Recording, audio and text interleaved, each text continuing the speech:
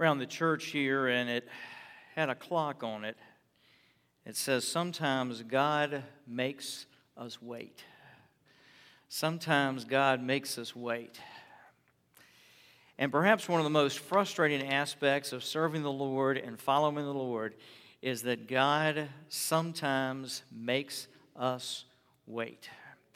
And we live in a culture that just conditions us not to have to wait on anything, but God doesn't seem to be interested in conforming Himself to our culture, rather us conforming ourselves to His. And no doubt, a lot of you I'm talking to this morning, you were waiting on the Lord for something.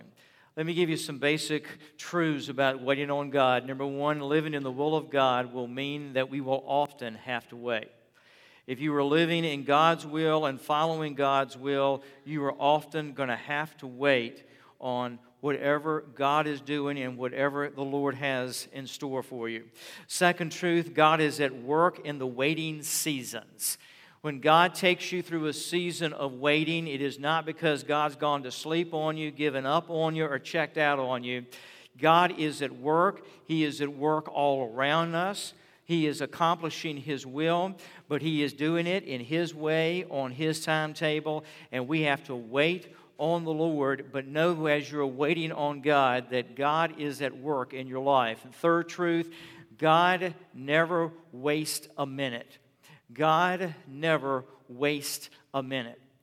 I can't stress that enough. As you and I wait on God in our lives, and we are tempted to wonder, is God doing anything? Be assured of this, that if you are living for the Lord and walking with the Lord, God will never waste 1 minute of your life. Now, sometimes we are tempted to think God is wasting a whole lot of minutes of my life. In fact, He's wasted a bunch of days, and why don't you get on with it, God? But God will never waste a minute of your life. We just got to trust Him and discern Him for what He is doing. And such is the case with Joseph. We have been following for the last number of weeks the life of Joseph from the book of Genesis. And if you have your Bibles, if you'll turn with me to the book of Genesis chapter 40. And if you're following, as many do on their phones, got your Bible on the phone, either open your Bible or turn your Bible on to the book of Genesis. And we're going to be in chapter 40 this morning. Now, Joseph, 11 years prior to the story that we're going to look at today, had been sold into slavery. And so Joseph had been sold into slavery in Israel, and he had traveled to, or been taken, I should say, to Egypt. And he's been in Egypt now for 11 years. And essentially, he's been waiting on God for 11 years. Now, if you can imagine that, we struggle with waiting on God for a few minutes, a few hours, a few days. He has been waiting on God to fulfill the dream that God had given him for 11 long years. He is now 28 years of age. And as we get into the story, let me give you some background on some of the characters you're going to meet. You will meet Pharaoh, who is the king of Egypt, his cupbearer, and his chief baker. Now, the cupbearer and the baker were two of the highest positions in the Egyptian hierarchy. They were close to Pharaoh. They saw Pharaoh every day, and they were very important. They were sort of the rough equivalent of what we would call the Secret Service today to the president, and they were in charge of the purity and the quality of Pharaoh's food and anything that he drank. Now, Joseph is going to end up in jail with these two guys, and they get in jail because they are convicted of a crime against Pharaoh. In other words, by today's standard, these guys would have been felons. And as you will see in the story, not only is Joseph going to be in jail with these two guys, he is going to have to take care of them. He is assigned to basically work under them. So Joseph's situation seems to go from bad to worse. First, he is stripped of his robe, sold into slavery in Egypt, goes to Egypt.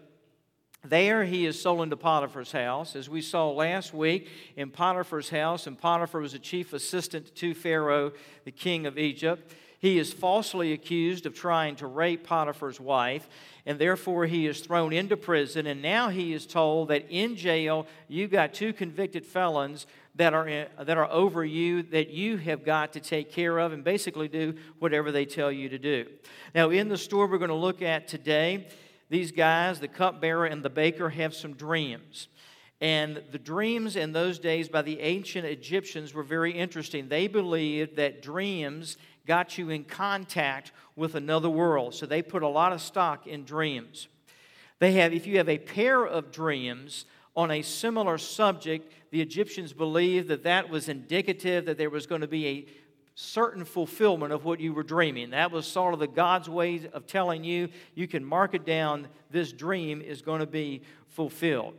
And then you'll see the expression several times in chapter 40, speaking of their heads being lifted up. And for one's head to be lifted up meant that they were shown dignity, honor, and independence. So when it speaks of a head being lifted up in the ancient world, when Pharaoh lifted your head or whoever, it meant that you were being shown dignity and honor. Let's join the story in Genesis chapter 40. Sometime after this, the cupbearer of the king of Egypt and his baker committed an offense against their lord, the king of Egypt. It would have been Pharaoh. And Pharaoh was angry with his two officers, the chief cupbearer and the chief baker. And he put them in custody in the house of the captain of the guard in the prison where Joseph was confined. Now, I want you to see where the hand of God is in this. They are placed in the prison where Joseph was confined. God strategically placed them right there with Joseph. The captain of the guard appointed Joseph to be with them, and he attended them. Again, a strategic placement by God. They continued for some time in custody. Folks, the Lord can work anywhere, even in a jail cell, and God was present in the jail cell, orchestrating the whole situation for how He was going to use Him. Never rule God out of any place and point and circumstances in your life where He cannot work. And one night they both dreamed, the cupbearer and the baker of the king of Egypt, who were confined in the prison, each his own dream, and each dream with its own interpretation. When Joseph came to them in the morning, he saw that they were troubled. So he asked Pharaoh's officers who were with him in custody in his master's house, "Why are your faces downcast today?" They said to him, "We have had dreams, and there is no one to interpret them." And Joseph said to them, "Do not interpretations belong to God? Please tell them to me." So the chief cupbearer told his dream to Joseph, and Joseph said to him, "In my dream there was a vine before me, and on the vine there were 3 branches. As soon as it budded, its blossoms shot forth, and the clusters ripened into grapes. Pharaoh's cup was in my hand. I took the grapes, pressed them into Pharaoh's cup, and placed the cup in Pharaoh's hand." And then Joseph said to them, "This is its interpretation. The 3 branches are 3 days. In 3 days, Pharaoh will lift up your head and restore you to your office, and you shall place Pharaoh's cup in his hand, as formerly when you were his cupbearer. Only remember me when it is well with you, and please do me the kindness to mention me to Pharaoh, and so get me out of this house." Now notice his request. "Only remember me when it is well with you, and please do me the kindness to mention me to Pharaoh, and so get me out of this house. For I was indeed stolen out of the land of the Hebrews, and here also I have done nothing that they should put me into this pit." When the chief baker saw that the interpretation was favorable, he said to Joseph, "I also had a dream, and there were 3 cake baskets on my head.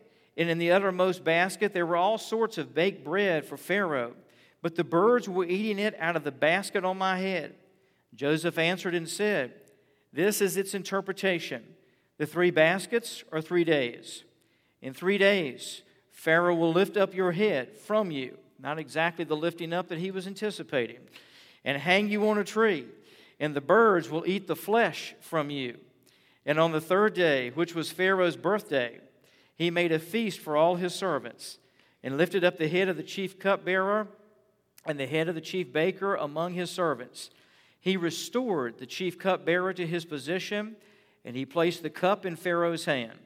But he hanged the chief baker as Joseph had interpreted to them.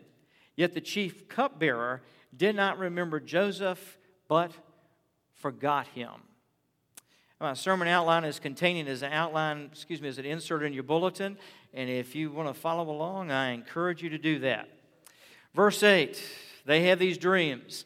And they come to Joseph and they say, we have dreamed. And we're just perplexed because there's nobody in this prison that can interpret these dreams for us. And Joseph says the interpretation belongs to God. And I can give you that interpretation because it belongs to the Lord. What Joseph was saying to them and what Joseph was saying to himself was that God is every bit as much present in this jail as He is anywhere else, and that the Lord is as present and powerful in Egypt as He is back in the land of the Hebrews where I came from.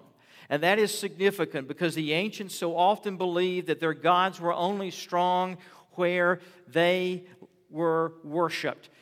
And Joseph is saying God can give you the interpretation, and God can give you the interpretation. And what he's actually saying is that there is a word from God, and the interpretation of this dream is a word from God. And God can give His word, and God will give His word in Egypt in a prison.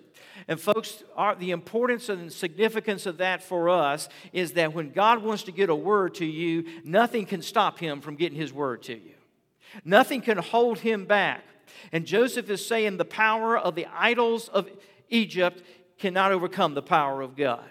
Joseph got up every morning and listened to the chants as they would worship the gods of Egypt. But he stands there and he says, those gods are weak. They can't give you an interpretation, but Almighty God is in this jail, and Almighty God's going to bring a word, and nothing can stop God from doing what He's doing. And a lot of times in life, when we feel like we're in Egypt, where we are surrounded by the powers of darkness, and we are being oppressed by the powers of darkness, we need a word from God, and God can give us a word, and God will give us a word in the midst of the powers of darkness. And the powers of darkness, whatever is coming in on you and oppressing you, and whatever Satan is using against you, cannot stop the power of the Word of God.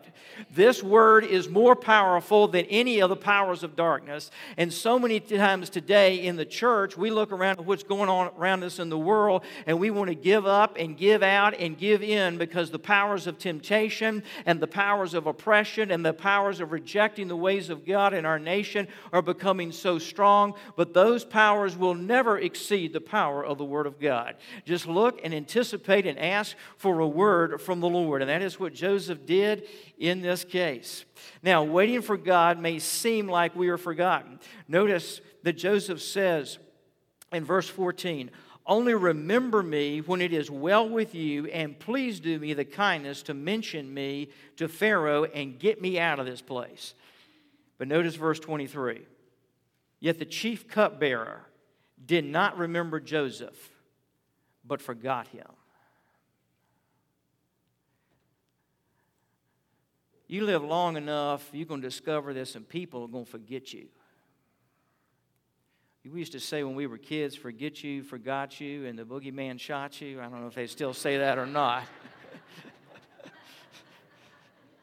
My wife's over there just shaking her head. Well, folks, there are going to be a lot of people in your life that are going to forget you and forgot you. I don't know whether the boogeyman's going to shoot you or not, but you're going to be forgetting and forgotten. Even people who you do good things for and you pour your life and your heart into and you've got hopes and dreams for, they're going to forget you. And they're not going to think a thing about you, and you're going to get beat up by that. You're going to get discouraged. All of us do when we feel like we've been forgotten. And Joseph looks at that cupbearer and he says, God's going to elevate you, and please, I've been stuck in this jail cell, and it's like a pit, and I want to get out of here. Would you please, when you go before Pharaoh, please mention my name to him? And the cupbearer got elevated, and things started going his way, and he forgot that Joseph even existed. But let me say this to you, and we'll see this next week in more detail in the 41st chapter. People will forget you, but God will never forget you. People will look over you, but the Lord will never look over you. And all of us are going to have time, what I call it pit time, that we pull time in the pit.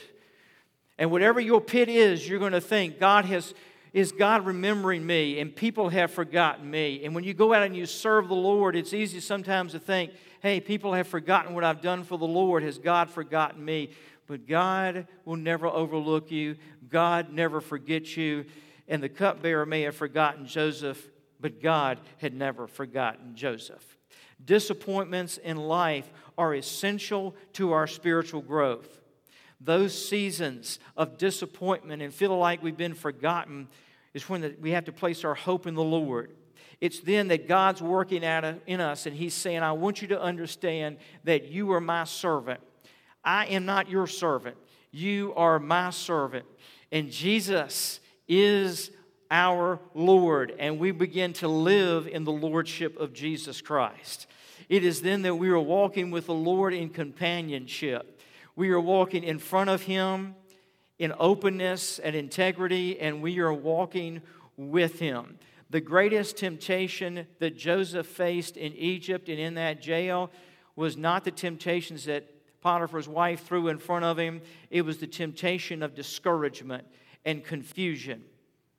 And that's the greatest temptation that we will face. I just want to give up, and I feel like giving up because I don't understand where God is, and I don't understand what God is doing in my life at this time. But hang in there with Him. Walk with Him, because that's where He's growing you. That's how He's developing you.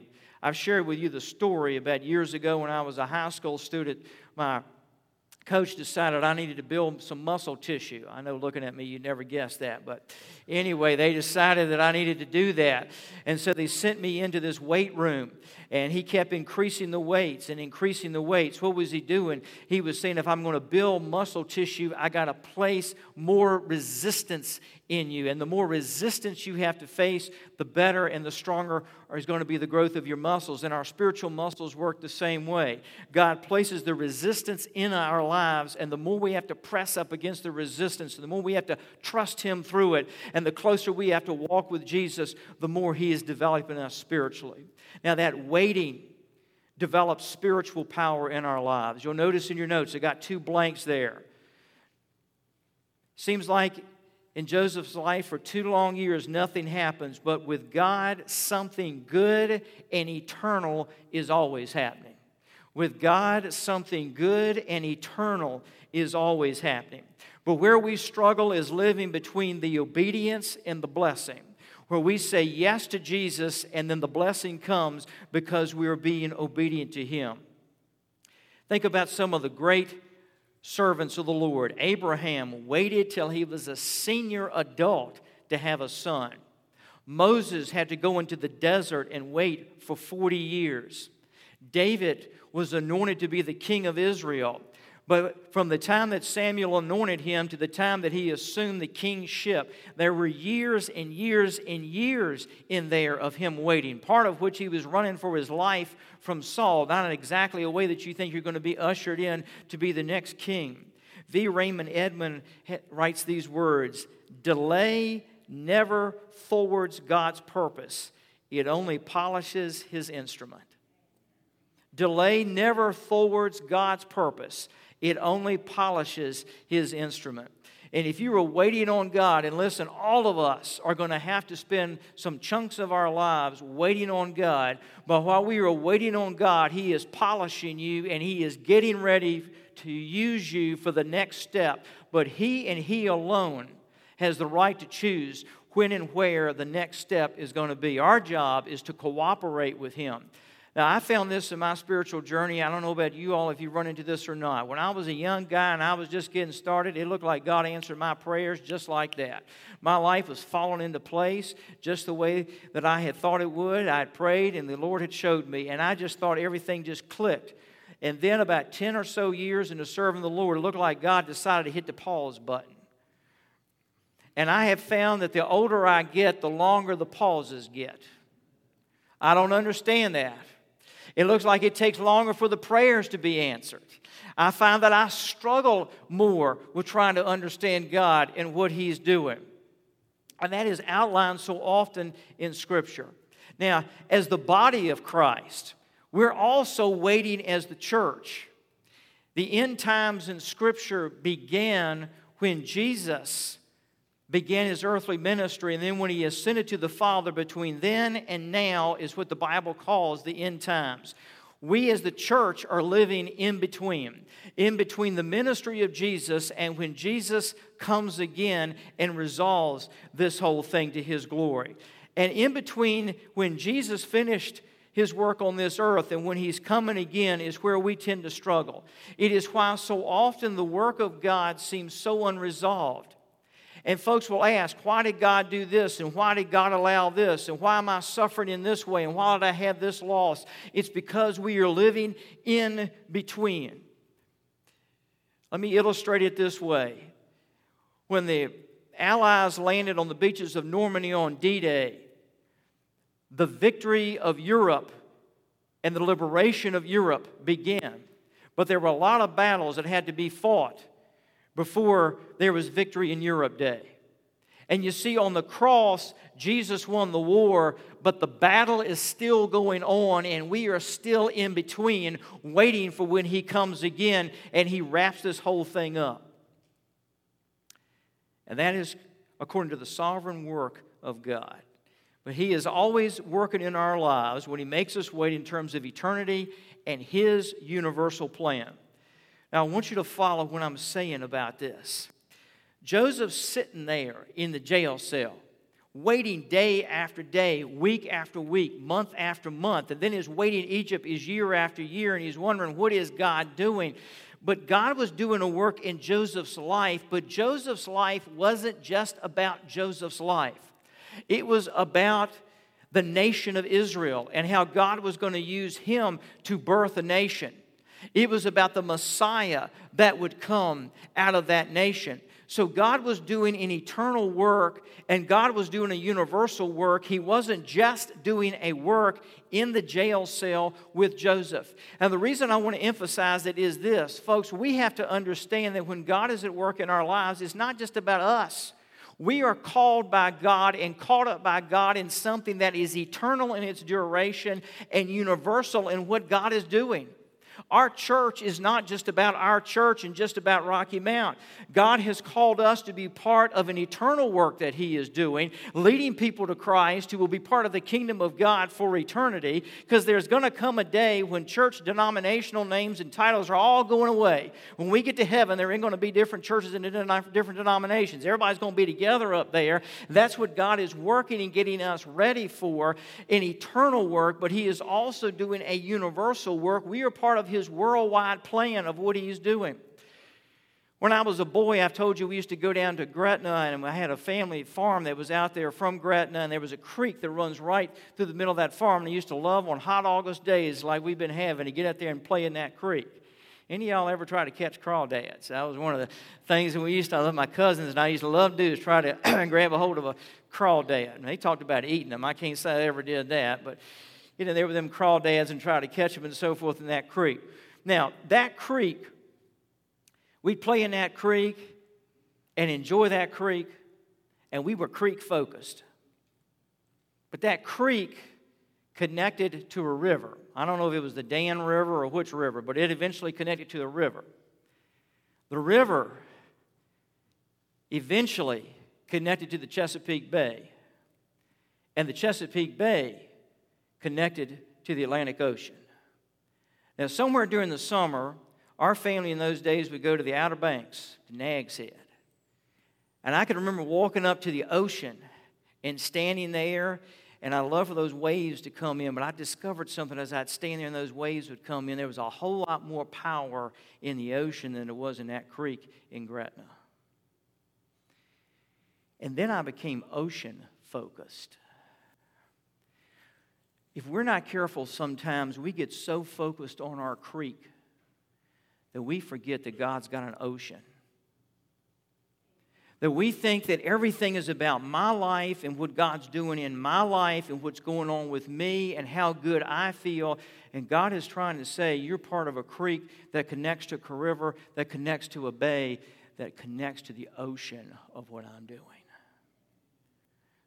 And if you just focus on your creek, you're going to miss the river, you're going to miss the bay, and you're going to miss the ocean of my activity. So always understand that you're not just playing in a creek, it's moving to the ocean. And the ocean is the eternal, worldwide work that God is about. Now, if you ever have opportunity to get to the eastern shore, when you leave Virginia Beach and head to the eastern shore, you're going to go across the Chesapeake Bay Bridge Tunnel. It is a fascinating trip to take. Let me tell you why. You get about halfway across there. If you look to the left, you will see the Chesapeake Bay. If you look to the right, you will see the Atlantic Ocean. And there's a place out there where the bay meets the ocean. And you know where and you see where the bay is meeting the ocean because there's waves all over the place as those two bodies of water converge with each other.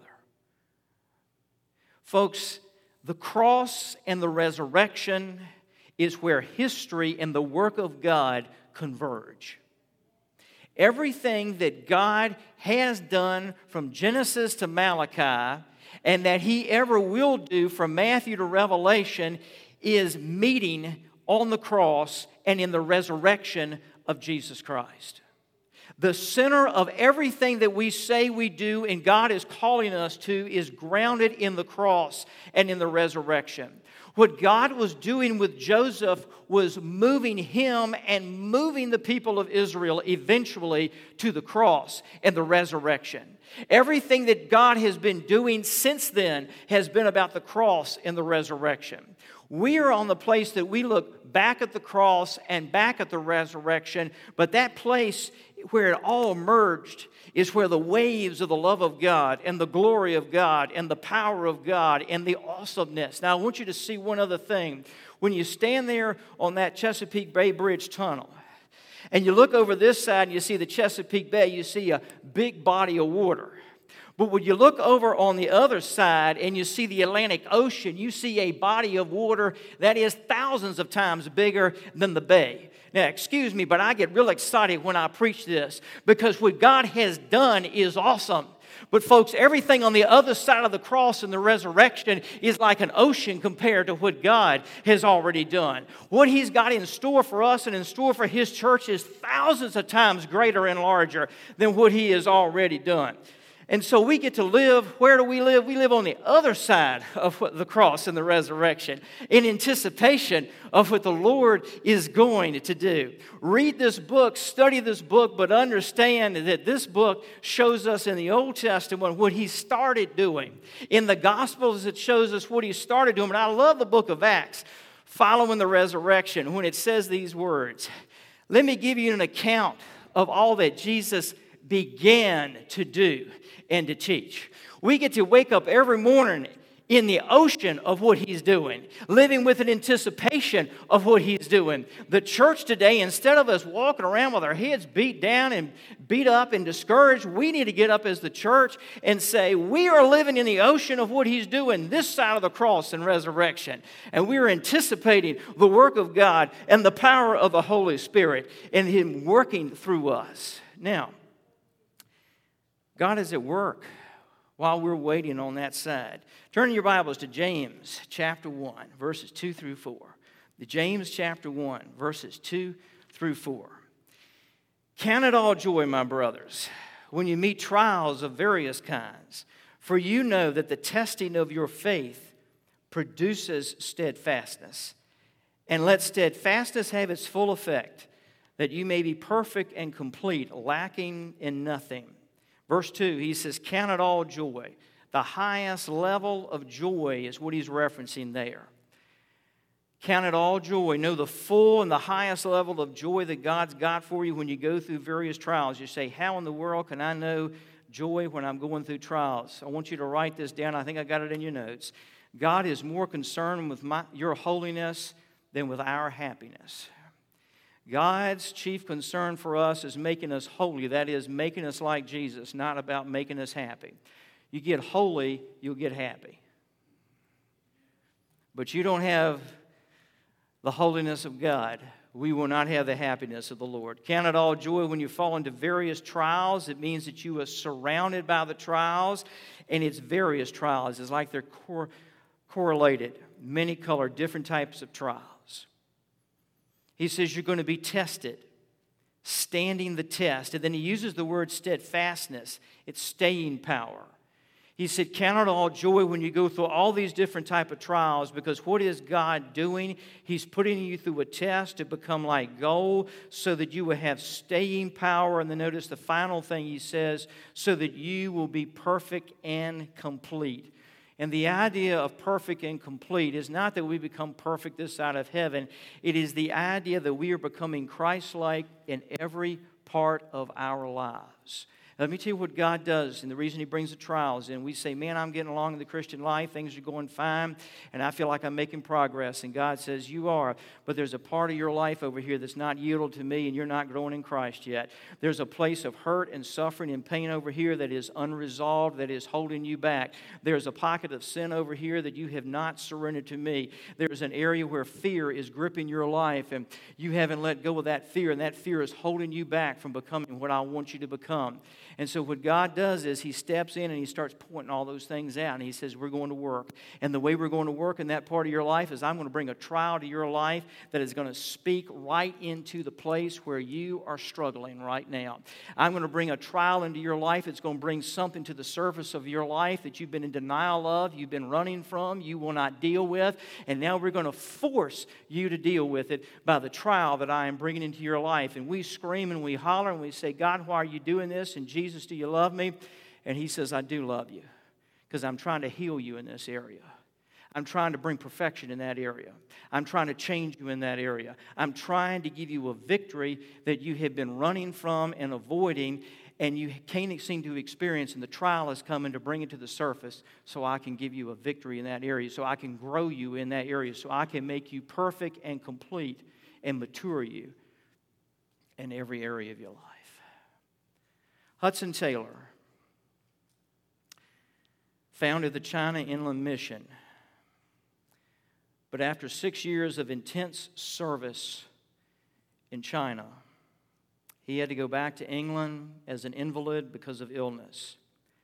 He settled with his small family in the poor eastern section of London. And there, for 5 long years, his friends forgot him. His interests seemed to fade. And he just lived on the cold, blackened streets of the eastern section of London. And he later wrote of those years, yet without those hidden years, with all their growth and testing, how could the vision and enthusiasm of youth have been matured for the leadership that was to be? Let me read that again. Yet without those hidden years, with all their growth and testing, how could the vision and enthusiasm of youth have been matured for the leadership that was to be? When that time of waiting concluded, he returned to China, and he founded the China Inland Mission, which eventually grew to have over 1,000 missionaries that joined him in China. And the influence of the gospel on the nation of China to this day is traced back to Hudson Taylor. But it happened in the eastern section of London as he waited on God to grow him, to mature him, to make him complete, to become the leader that God had for him. If God is saying to you, wait, He's at work in you. Trust Him. Move with Him during this time of waiting, because He's got something great that He wants to do in you and through you. Let's pray.